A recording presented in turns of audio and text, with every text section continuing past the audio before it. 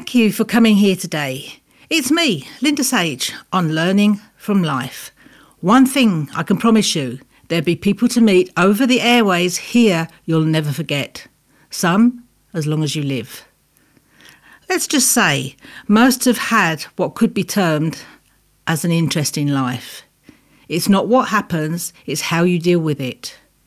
And one line from any of them could change the way you deal with things forever. They'll be landing from all parts of the planet, all ages, backgrounds and experiences.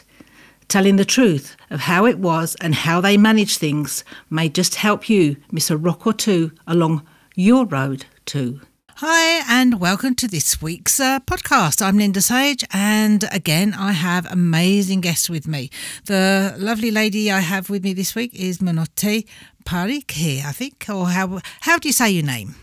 Minoti Parikh, yeah. No, I wasn't far out. Always with different names, different pronunciations. I know. So thank you so much for joining us. And hopefully in the next 20 minutes, we're going to be having a chat about you and your experiences in life and the advice that you want to be passing on. Yeah. So if we could start, let's know a little bit about you and what you do and up to date. Right. So I'm the founder of TPL Experiences. At TPL Experiences, we design and deliver personalized team building and soft skill training programs for organizations. The main focus being on increasing confidence and the overall well-being of teams. I've been doing this for the business was set up 3 years back, but I've been doing this as a role as a consultant for the last 15 years. I've worked with over 100 global brands and traveled to more than 25 countries to deliver employee engagement and employee recognition programs. Along with that, I'm also a master of ceremonies, so I present award nights, charity balls, have presented over 1,600 events across the globe, and have shared the stage with the President of India, the Prime Minister of India, so on and so forth. And also, I've been a TV presenter, so I used to have my own sports show back in India. Wow. It almost feels like another bird, to be honest, Linda. But yeah, I used to have my own TV show. It was on the National Sports Channel in India. And I used to present the motorbiking and the car rally championship, and I've done about 8 seasons of that show as well. So yeah. Oh. So a seasoned broadcaster.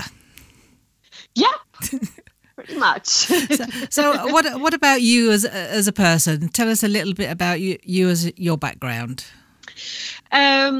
So I was born in Mumbai now, raised in India, and I relocated to Leeds about 5 years back. And I kind of, in terms of life in Bombay, obviously, as you would imagine, it was very, very different to the life that I lead over here in this country now. But yeah, my mum was a professor in a college, so she was always very much, in terms of academics, she was always about, okay, you need to graduate, you need to have some great scores, you need to have a career, etc., etc. So it did come as a surprise when I chose to pursue a career, that of a Master of Ceremonies, because it's quite an odd sort of, at least in India, it was kind of unheard of. Not too many people knew what a Master of Ceremonies does. So it was interesting to break the taboo in that sense and kind of get on a journey and pursue a career that's very niche. And it did come with its own challenges, because I'm pretty sure my relatives, even till date, don't know what I do for a living, because they'll be like, what does MC stand for?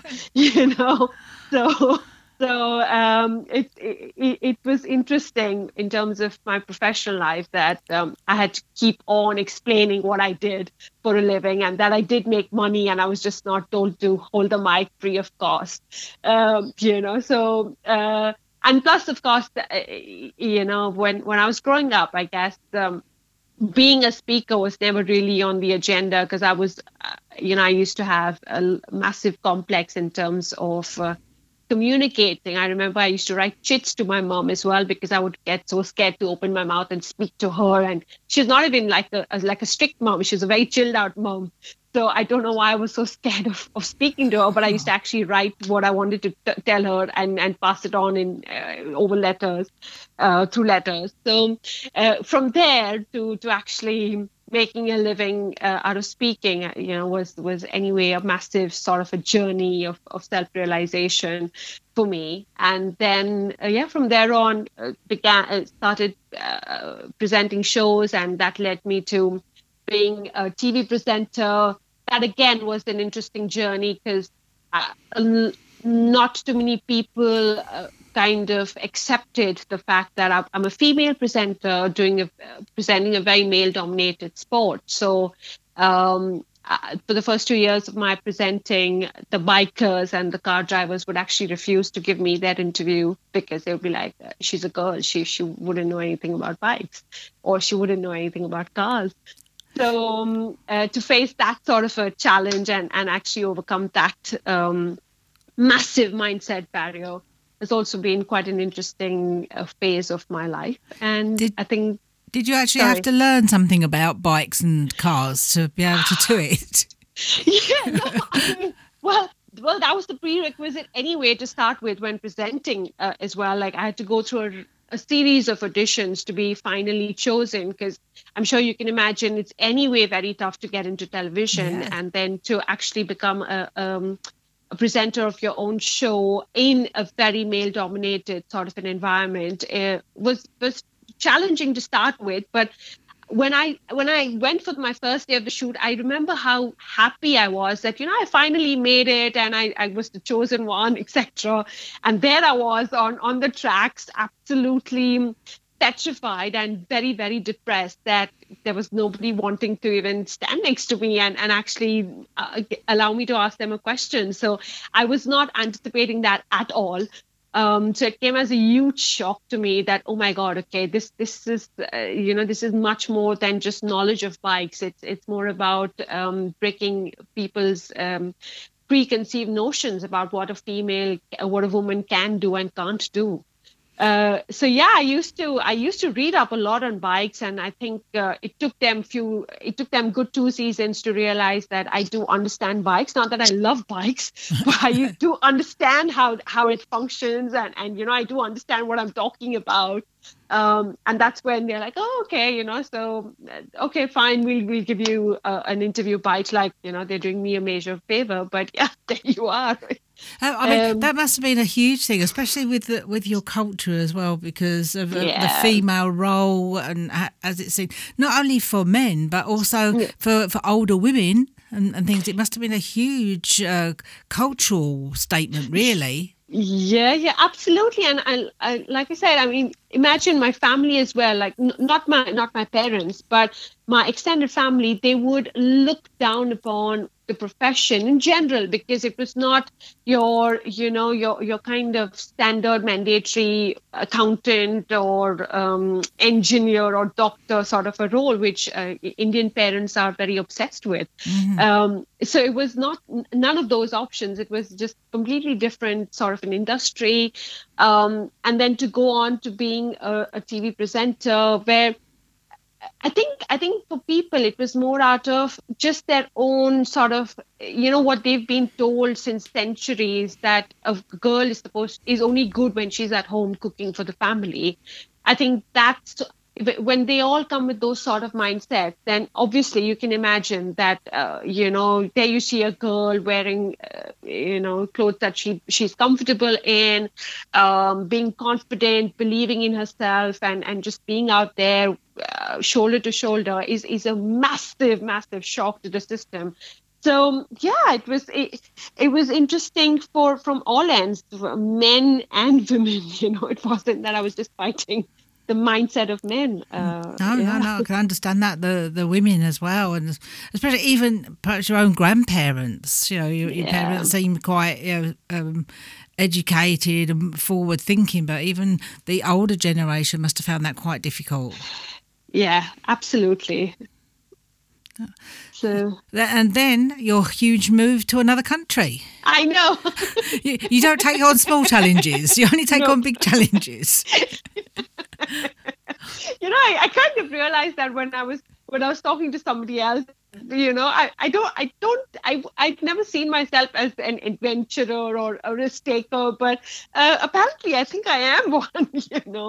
So yeah, it came as I think that really came as a huge shock to my parents, because my dad especially, I think he was not at all happy with my decision to suddenly leave a very successful career as a master of ceremonies and a television presenter, and just relocate to another country.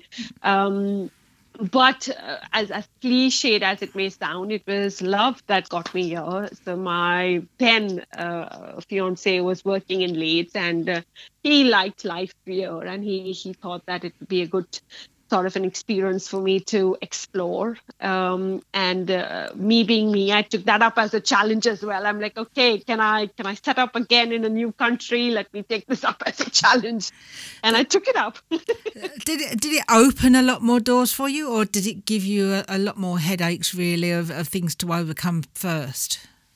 I think in the short term, it was a lot of headache, and I think in the short term, I'll be honest, I felt like I had made the biggest blunder and the biggest mistake of my life in moving to a new country, because as you can imagine, when you're self-employed, when you're a consultant, your reputation is really what gets you work, and it is so hard to build that. It takes years and years of hard work and dedication to build a career as a self-employed, and to have that set of clients who trust you and give you constant work.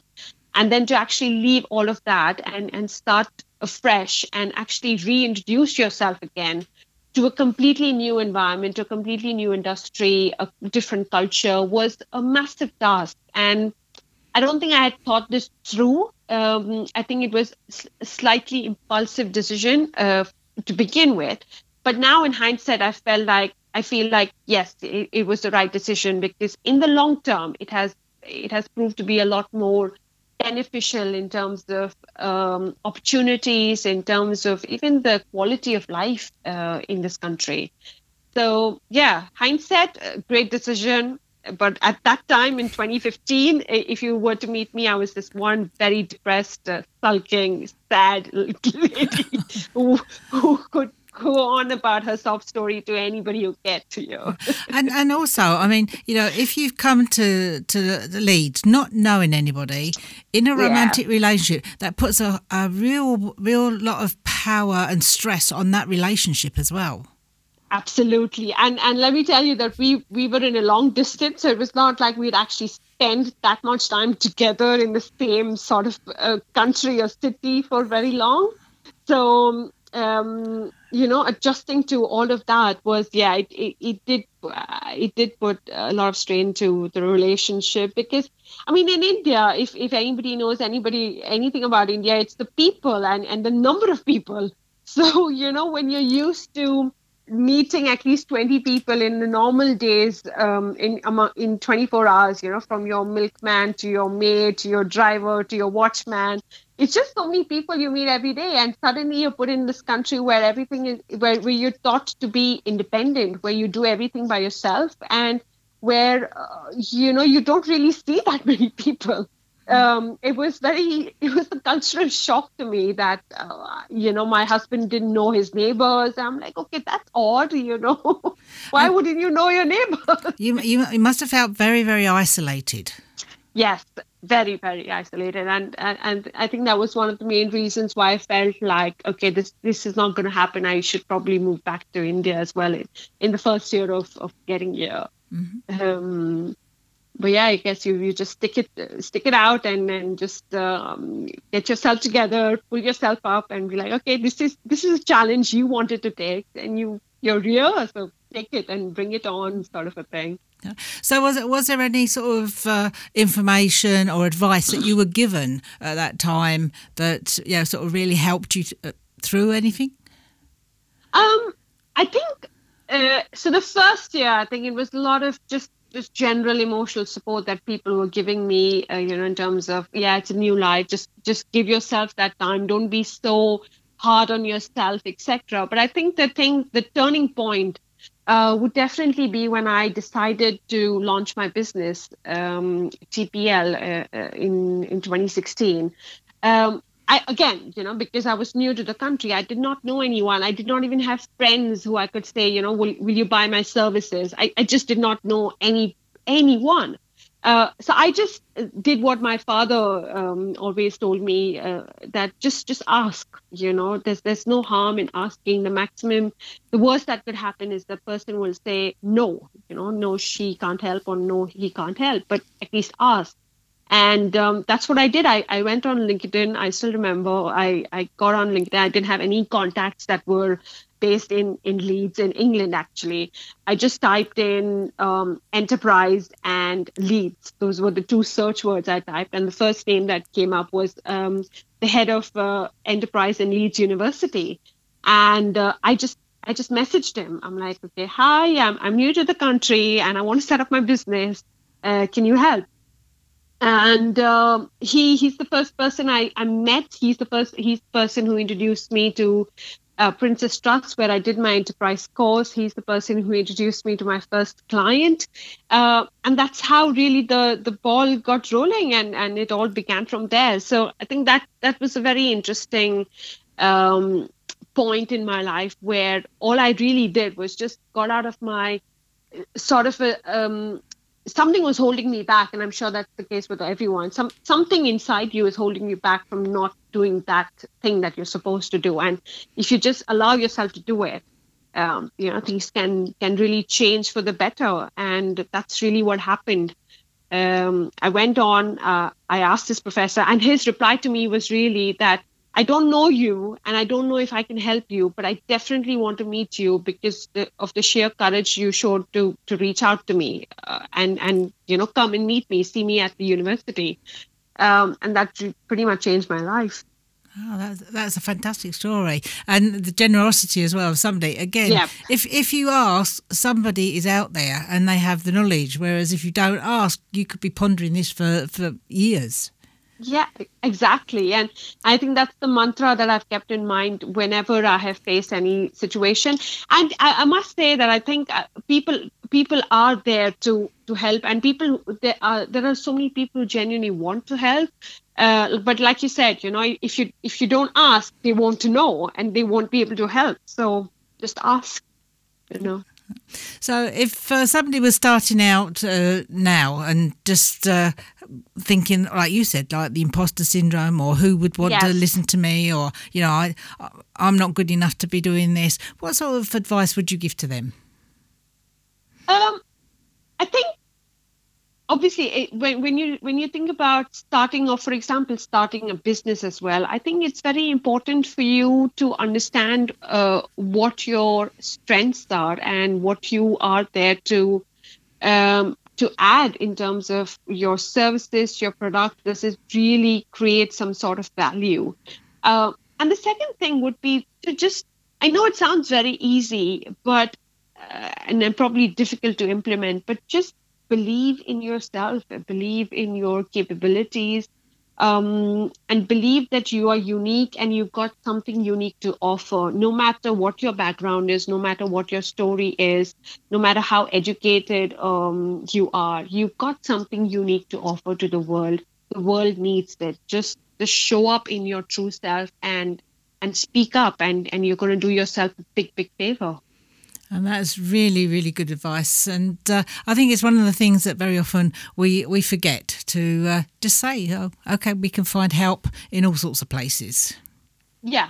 And I think Leeds especially, and Yorkshire in general as well, it's a brilliant space to start off your business, because the sort of help that you have out there is unimaginable. And I know for a matter of fact that I wouldn't have been able to set up my business, yeah, and kind of get it to this level even in India, even despite the fact that I am from that country, because of the support that you have over here is just exceptional. But you need to go out there and kind of look it up and do your research. You need to invest time in that. Yeah. But once you do, you've got endless opportunities to explore. Fantastic. And unfortunately, like always, time gets the better of us, because I'm sure we could be talking here for hours, because you've got such a fantastic story to share with people. So maybe we can do some more another time. Yeah. But how can people get in touch with you? Through my website, if they could get on to www.tplexperiences.com, or my personal website, minotiparikh.com. They can book in a call with me and get to know more about my services, what I offer, and also if there's anybody who wants any sort of support and help as well. I do mentor students and young girls especially. And that's one of my paid forward initiatives that I do every year. If there's anybody who needs any sort of support as well, I'm more than happy to help. That's wonderful. Reach out to me on my website and drop me a line. That's lovely. Well, thank you so much for your time today, and hopefully if anybody got any questions, they can drop us a line and we will pass them on as well. So thank you, Minoti. Thank you much for your time. Really appreciate it. Thank you very, very much, Linda. So we've come to an end today. Hopefully you've got some really gems of information here. There's so much information, so listen to it a couple of times over just to make sure that you've got all the pieces of information. Maybe, sometimes we listen to something once and, it doesn't all go in. So, several times over makes just a difference. I will be with you again on the next one. So thank you for joining us, and up until then, be kind to yourself. Bye for now. Thank you for listening. This podcast was recorded in conjunction with the Chapel FM Art Centre and East Leeds FM radio station. For more information about them and all the good work that they do is www.elfm.co.uk. And to know more about what Linda Sage is doing, her website is www.lindasage.com. Also on all the other social medias.